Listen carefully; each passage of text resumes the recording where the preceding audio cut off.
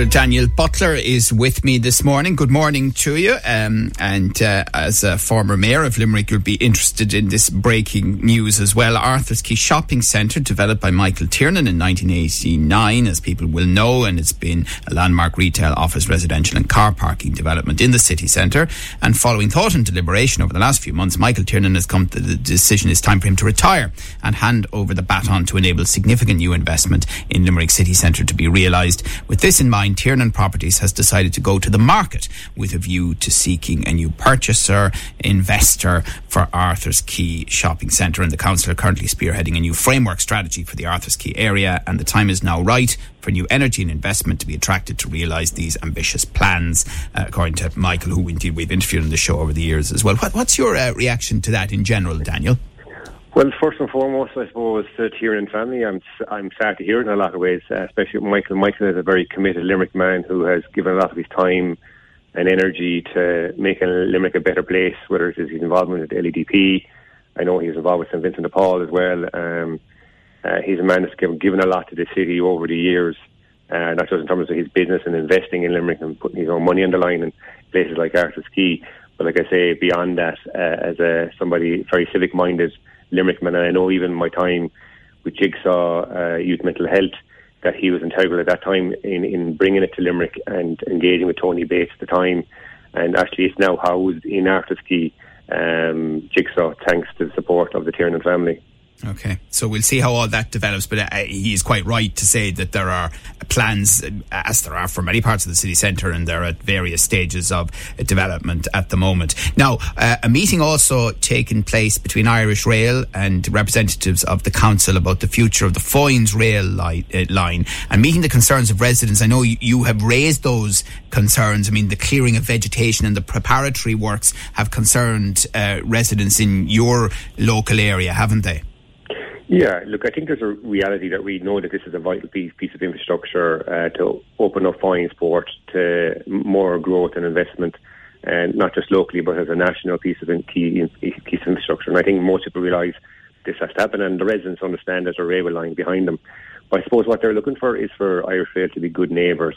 So unfortunately, when they decided to clear the line, it wasn't done in the most considerate way. There was no forewarning given to residents in along the Raheen-Durdile area, and residents woke up to look outside their back, and there were these large machines cutting down trees and shrubbery, and even some of it flying in over the wall, where in some gardens there were children playing. So it wasn't a great start to the process, and I suppose since the initial shock, I've been working with residents to engage with Irish Rail to see how we can improve the relationship going forward, because the reality is they're going to be neighbours for a very long time. This track is going to be reactivated, and we are going to see trains on it. What assurances have you received? Well, I suppose first and foremost we've had a couple of meetings. We've aired our grievances, and we've outlined what we feel we need to ensure the safety and the privacy of the residents there. So the line has been deactivated since 1999. So a lot of these people bought these houses, and this was a line that looks highly unlikely to ever reactivate again. And now all of a sudden it has been reactivated. Up until maybe the last 5, 6, 7 years, before the vegetation thickened, there was a lot of antisocial behaviour on the tracks, where there was items thrown at people's windows, there was parties going on down below there, and there was break-ins along the line.